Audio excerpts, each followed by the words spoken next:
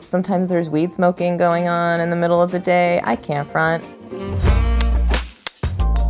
But I personally, at this time in my life, really am valuing a clear head. So it's a lot more coffee than it is any other substance.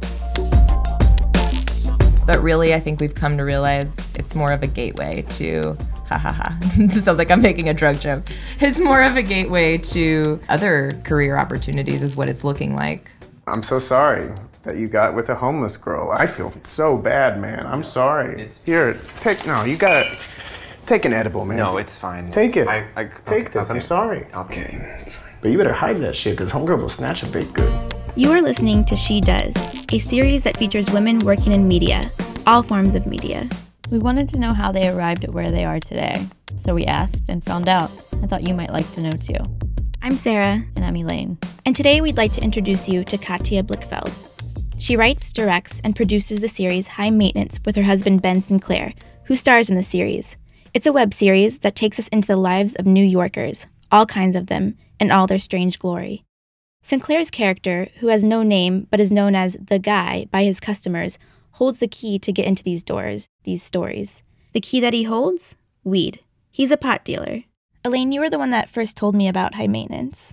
Yeah, I met Katya and Ben in Tacoma at a film festival and was introduced to High Maintenance and saw a couple episodes in the theater and then went back to my hotel and got hooked. I think more than anything, I'm just inspired by them. They're really cool, they're really humble, and they're really deserving of all the recognition they've been getting lately. Katya won an Emmy for her casting in 30 Rock, as well as they were nominated for a 2015 Writers Guild Award for their episode Rachel.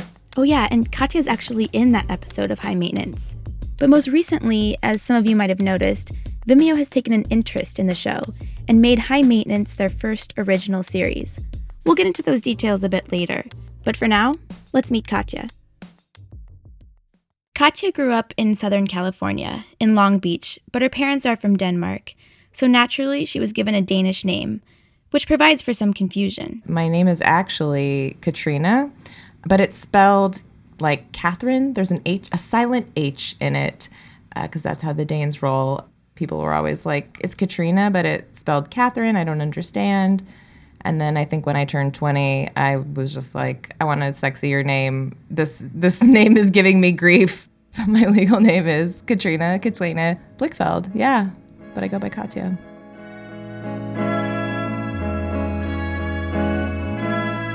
She was an only child. Her mom stayed at home with her while her dad worked. I had a pretty vivid imagination to a fault, probably. My mom really fed into that, playing games with me like the bed would be a barge going down a river in Africa, and, she would point out different wild animals and sort of try to freak me out, and successfully. So she definitely played into it.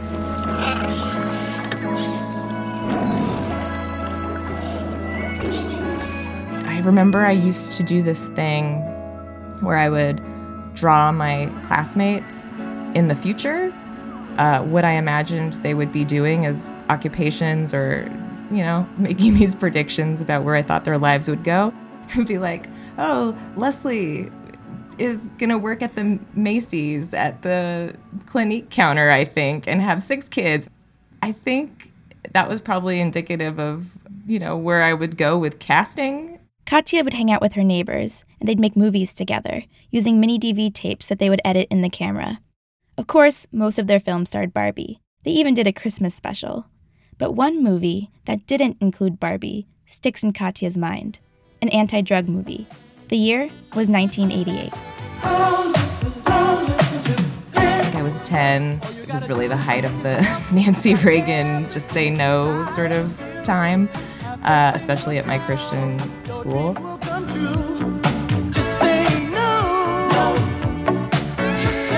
And I remember my friends and I made a video, sort of more like an after-school special style. Our friend was buying a bag of cocaine in the alley, and of course it was like this huge sandwich bag of flour, and then it caused him to jump off a building. And then we had a funeral for him, and we had Martika's Toy Soldiers playing in the background, which is a song warning you against the dangers of drug addiction, I think, or that's how we interpreted it. thrill can kill. The drug dealers need to know that we want them out of our schools, neighborhoods, and our lives. And the only way to do that is to take the customers away from the product. Say no to drugs and say yes to life. I think I was really hammy as a kid, always instigating a talent show at every opportunity. And it wasn't just to be in them, although I do think I was just trying to create opportunities for me to get up in front of the class and sing a song that maybe I had gotten into over the weekend, a Paula Abdul number or whatever. But really, I was interested in the producing element. I wanted to sort of put together a show, and I was sort of, going around the room, identifying people's talents and skill sets, and then getting them set up to create a performance piece for everyone. It kind of seems like Katya was warming up for her eventual roles in casting and directing, almost as if it were instinctual. But she never had any formal training, and this isn't a typical career path encouraged by high school counselors. So for a long time, she didn't think to seriously consider it. After graduating, Katya went to Denmark for a post-high school program. This was worlds apart from her life in California.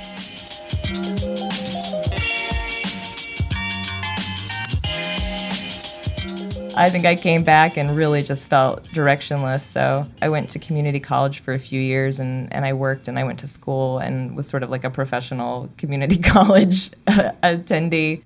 She found herself craving a change of scenery, and while applying for schools, decided to take a trip to Chicago to visit some friends. Then all of a sudden I just was like, this is it. I think I just want to live here, and I'm just changing everything, and I'll figure it out later. And that's what I did. And I worked at Northwestern University for 4 years as an administrator, but never finished school. I just didn't know what I wanted to do with myself. And it was one of those things where I really wanted to be creative, but I just couldn't pinpoint what that meant for me. She tried out advertising, but it just wasn't for her. So she was kind of directionless again. But then somebody randomly asked her, have you ever thought about being a casting director? You have this crazy encyclopedic knowledge of actors and a lot of enthusiasm for media creation, and it just, I don't know, it seems like a job you would be good at. And I said, wow, funny enough, that is actually a long-standing but forgotten dream that I have. When Katya was about 12, she knew what a casting director was. I mean, I know why I knew what it was, because Christian Slater's mom was a casting director, and I thought to myself, well, if you get to hang out with Christian Slater all day, what could be bad about that job? And then I think I sort of came to understand a little bit more what all it entailed. Once I got the internship, it clicked so quickly, and not to just, say the rest is history, but yeah, the rest is history. I landed a great opportunity with this casting director, Jennifer McNamara. McNamara had just come from casting Sex and the City, which got her several Emmy nominations and wins. And Katya would work for her for almost a decade. She was my mentor, and she sort of took me under her wing and gave me all sorts of opportunities to learn the trade. I think what was great was just the timing of it. I wasn't a kid. I had focus. I had work experience, and so it was just sort of a matter of me learning the language and gaining more tools. But I was really up and running after just a few months. I mean, it was great. I felt like I found my calling, and she continued to give me opportunities, and then, I started to get my own work after an amount of time. And so hold on one second. I want to jump in here because I'm not sure I totally understand what a casting director does. I didn't know either, but I learned from Katya that you're basically putting together idea lists, audition sessions. You're putting choices in front of producers and directors and just saving them the trouble from having to sift through what essentially amounts to hundreds and thousands of actors for each role. But the creative control can vary. In a not-so-ideal situation, the director comes in knowing who they want for all the roles, which kind of just leaves the casting director with very little to do. They become just a talent booker. But the best-case scenario is when you're working for a director who has a strong vision, but who also wants to collaborate with you. They want your input. I've had the good fortune to work with a few of those people. And in those instances, it's really super rewarding because you're essentially acting as a curator of sorts. You're not trying to change their vision. As a casting director, you're trying to help them realize it. But it is immensely satisfying when you see your influence affect the landscape of the story or the arc of the story or a character change that maybe wasn't originally on the page.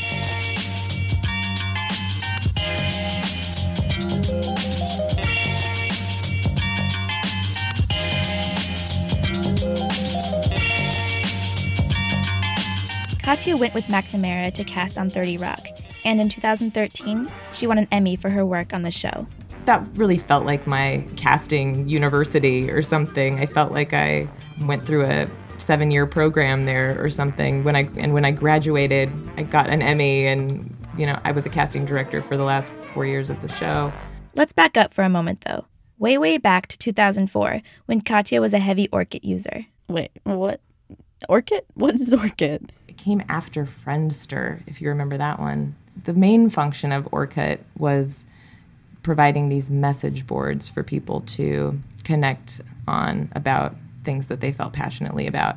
Even before working on 30 Rock, Katya was a huge fan of Tina Fey, a super fan.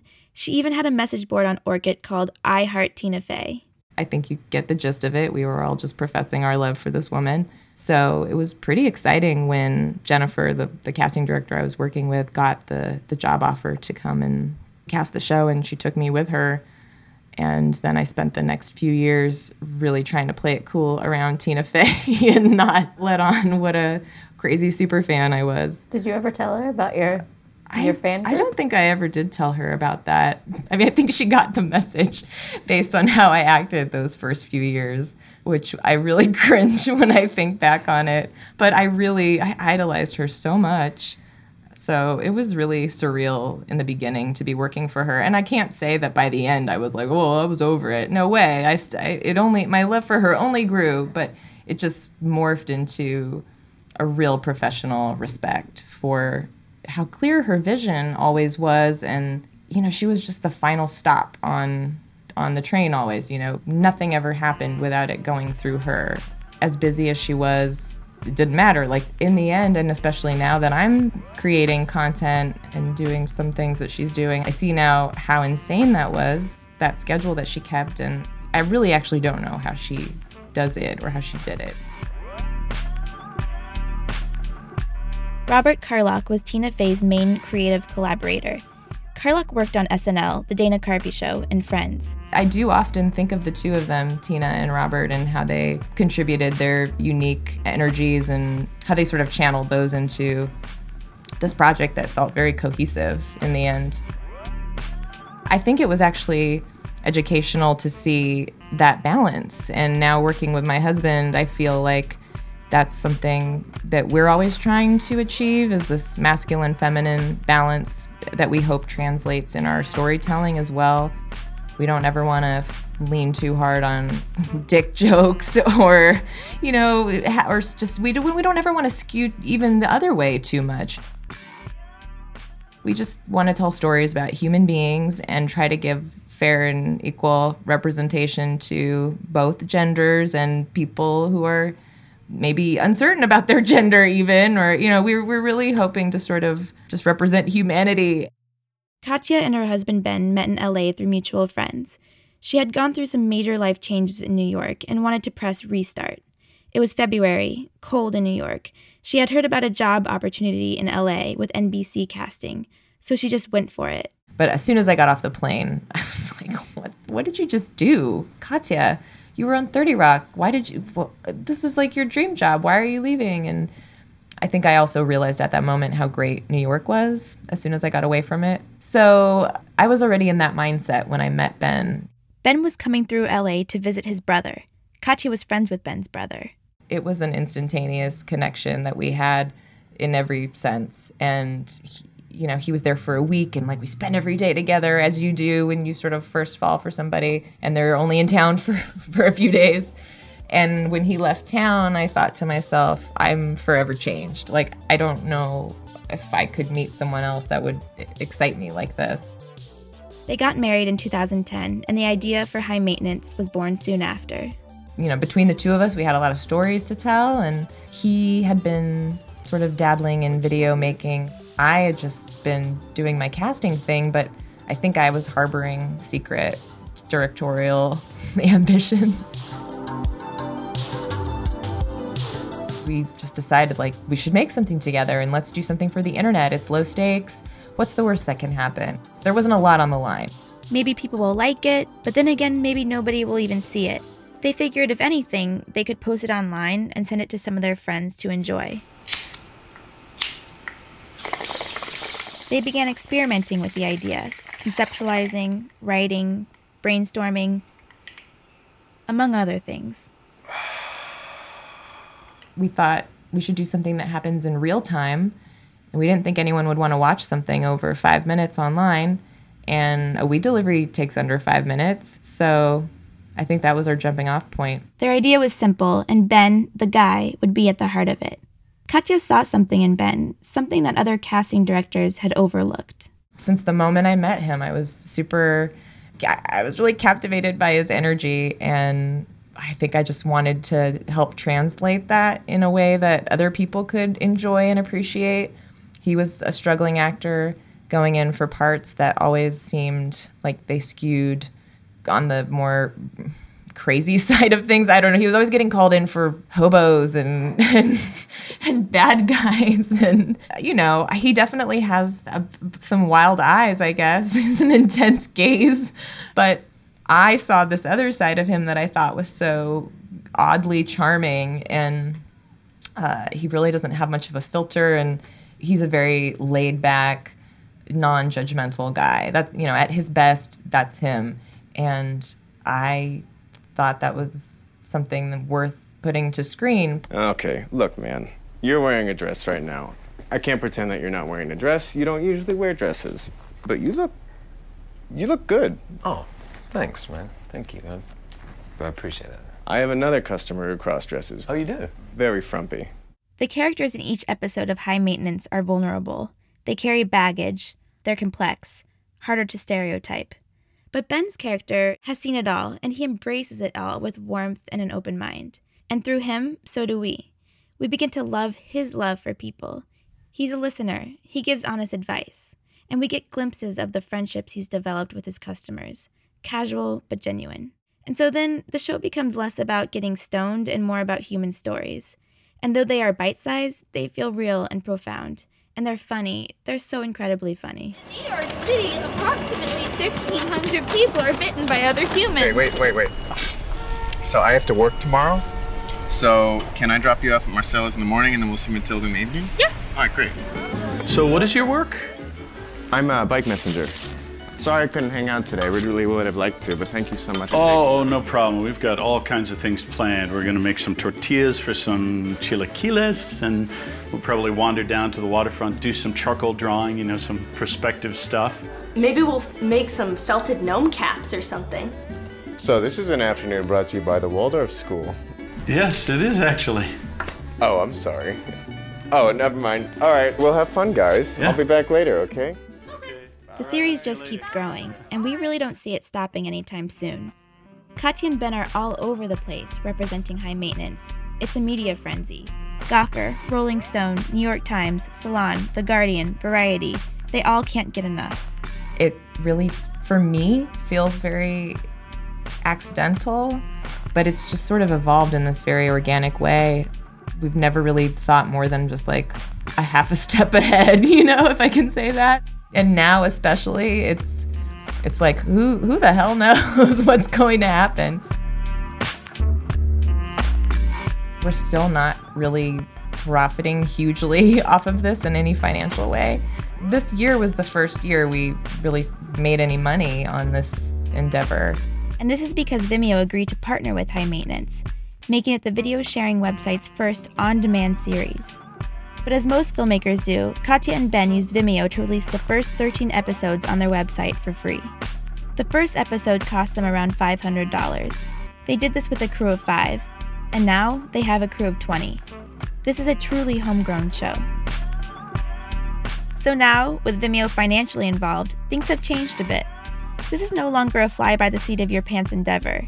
It's a funded series with more resources for production, promotion, and distribution. But that means charging for episodes. So of course with paywalls, there's always the fear of losing viewers. I'm trying so hard to just detach from it and not take it personally if the numbers are low or whatever, because people are so trained now to they pay for Netflix, but they forget that they pay for it, and then they equate it to being free. Do you know what I mean? We've had so many people say, oh, I just wish it could just be on Netflix. So it was like, I didn't have to pay for it. And to that I say, but you are paying for it. Do you not look at your bank statement? Like, it's not free. But High Maintenance has a following. They have support, a loyal and eager audience. Hard work goes into making good stuff. I think a lot of our fans turn out to be creatives themselves, people who are also trying to make stuff. So I think they, more often than not, understand that it's something we're trying to do to make a living, and hopefully will want to support it.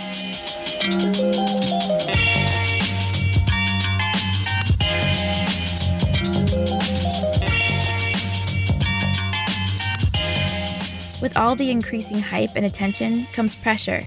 This can sometimes be overwhelming for Katya and Ben. We're always in work mode. Even when we're supposed to be relaxing, we're still talking about work. It just keeps creeping into our lives. So it causes some stresses, and we're both like creative people with the temperaments to match, I think. Both pretty moody, both pretty sensitive. You know, we fight a lot, but we also are extremely loving and sweet to each other, and we bounce back really quickly, but I feel like our neighbors probably think that we're, you know, like headed for disaster all the time, but they don't hear us making up 5 minutes later. But yeah, we have a lot of explosions in our apartment. I think everything feels very high stakes to us all the time because it's our lives, it's our work, it's all intermeshed. And I'll be honest, it's something I'm sort of actively trying to figure out how to balance, because I don't think it's healthy to have just one thing that sort of runs your life. I think it's really important to have other things that you feel passionately about and that give you meaning, because I definitely have this hyper awareness of the fact that this could all just blow away any moment. The wind could change direction and suddenly it could just all blow away and everybody could suddenly be uninterested. Katya carries this idea into the auditioning workshop that she teaches. I always talk about how important it is to diversify your life so that when things don't work out, you're not as crushed, so that you can just sort of bounce back easily and have that attitude of like, oh, well, I have this other thing that I love. Who cares if I didn't get that part, right? I talk a lot about this, and what's funny is I've noticed this last year, I've been not so great at taking my own advice. I sort of had that moment where I was like, you're doing it now. Now anytime something doesn't go exactly the way I want to with this stuff, high maintenance stuff, it's like the world is ending, and it's tricky, man. It's really tricky. This is Katya's first time directing and producing, being completely in charge. My biggest obstacle often is just myself and my confidence level. Even though our set is pretty balanced in terms of male and female energies, there is just, I think, a lingering sense of it being a man's world. And I hate to say that. I hate to admit that would be something that would color the way that I perform in my job, but I can't lie, it does. And I think it is what causes me sometimes to hesitate and not just want to speak up, because I just want people to like me. I don't want anyone to call me a bitch or say that I'm too demanding or too difficult. And I am getting a lot more comfortable now with being the one to say no. And it's been pointed out on many occasions by my collaborators that I'm sort of the quality control on this project, and I'm the last stop.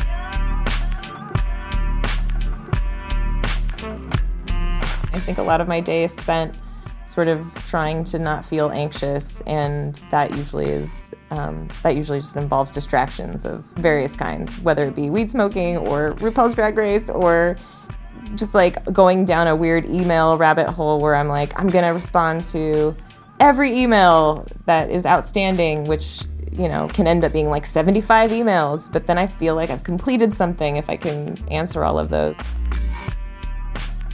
And I will be the first to say I'm a functional stoner. I've been stoned many times in my life at important moments, and nobody was the wiser. So all this to say, I'm really scattered. I'm really unorganized. I'm a real procrastinator. I always have been. I don't have a lot of ritual and routine in my life beyond, now that I'm saying it out loud, beyond stimulants, apparently, or, narcotics. So So yeah, Katya's still figuring out her process, her workflow. I think it's great that she doesn't take herself too seriously.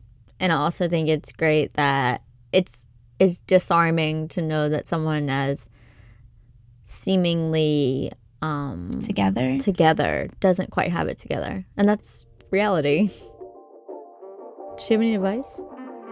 I think it's really important to have realistic expectations about things and to manage those expectations, but to not be afraid to dream big and to have large-scale dreams. I think a lot of people, when they start off, their vision is not always to scale with what they can achieve right at that moment, right out of the gate. And I think that sometimes, young or new filmmakers could benefit from tabling some of the larger scale visions for later and starting off with trying to do something that's a little more achievable. Look around you. What do you have at your disposal? What resources do you have? Is your only location one house with a yard and you only know one professional actor? I guess that's going to be what you have to work with. So make a story that involves those things that can be legitimately shot in that one location. I always say set the bar where you can not only reach it, but where you can go beyond it. Me following my intuition and me following my instincts has never not paid off. I feel like I've lived 4 complete lives in my 35 years, and a lot of my major life decisions have just been these, what feel like impetuous moves, but they've always been very driven from what's in my heart, like what I feel passionate about at the moment, and they've always paid off. So I think that's what I'm learning right now, is that that's where it's at. Visit our website, shedoespodcast.com, and you'll find links to high maintenance episodes, along with more Katya-themed stuff. I have therapy on Fridays, and I am not ashamed. Sometimes after, my friend Russell and I go to karaoke, and we go get a private room, and we'll just, by ourselves, the 2 of us, just sing songs back and forth to each other for literally 3 hours. This episode was produced by us, Sarah Ginsberg, and Elaine Sheldon. We'd like to thank the wondrous Katya Blichfeld for taking the time to sit down and talk with us. But that's like my weird secret. It's not even a secret. It's just my activity I do to blow off steam. It's really fun. No pressure, you have no audience. The music you heard in today's episode is by George Manson, Broke for Free, The Custodian of Records, Say Ends, Gordon Boydwell, and Will B. Thanks to our sound designer, Cato Arts, and thanks to our partner, Filmmaker Magazine, who will be running articles about each of our guests and co-hosting our bi-weekly Google Hangouts, where you get to ask the guests your burning questions. Thank you for tuning in. Please join us in 2 weeks as we introduce you to another awesome lady. This sounds stupid. Thank you for tuning in. Please join us. Please rejoice. I'm going to say thanks for tuning in. See you in 2 weeks.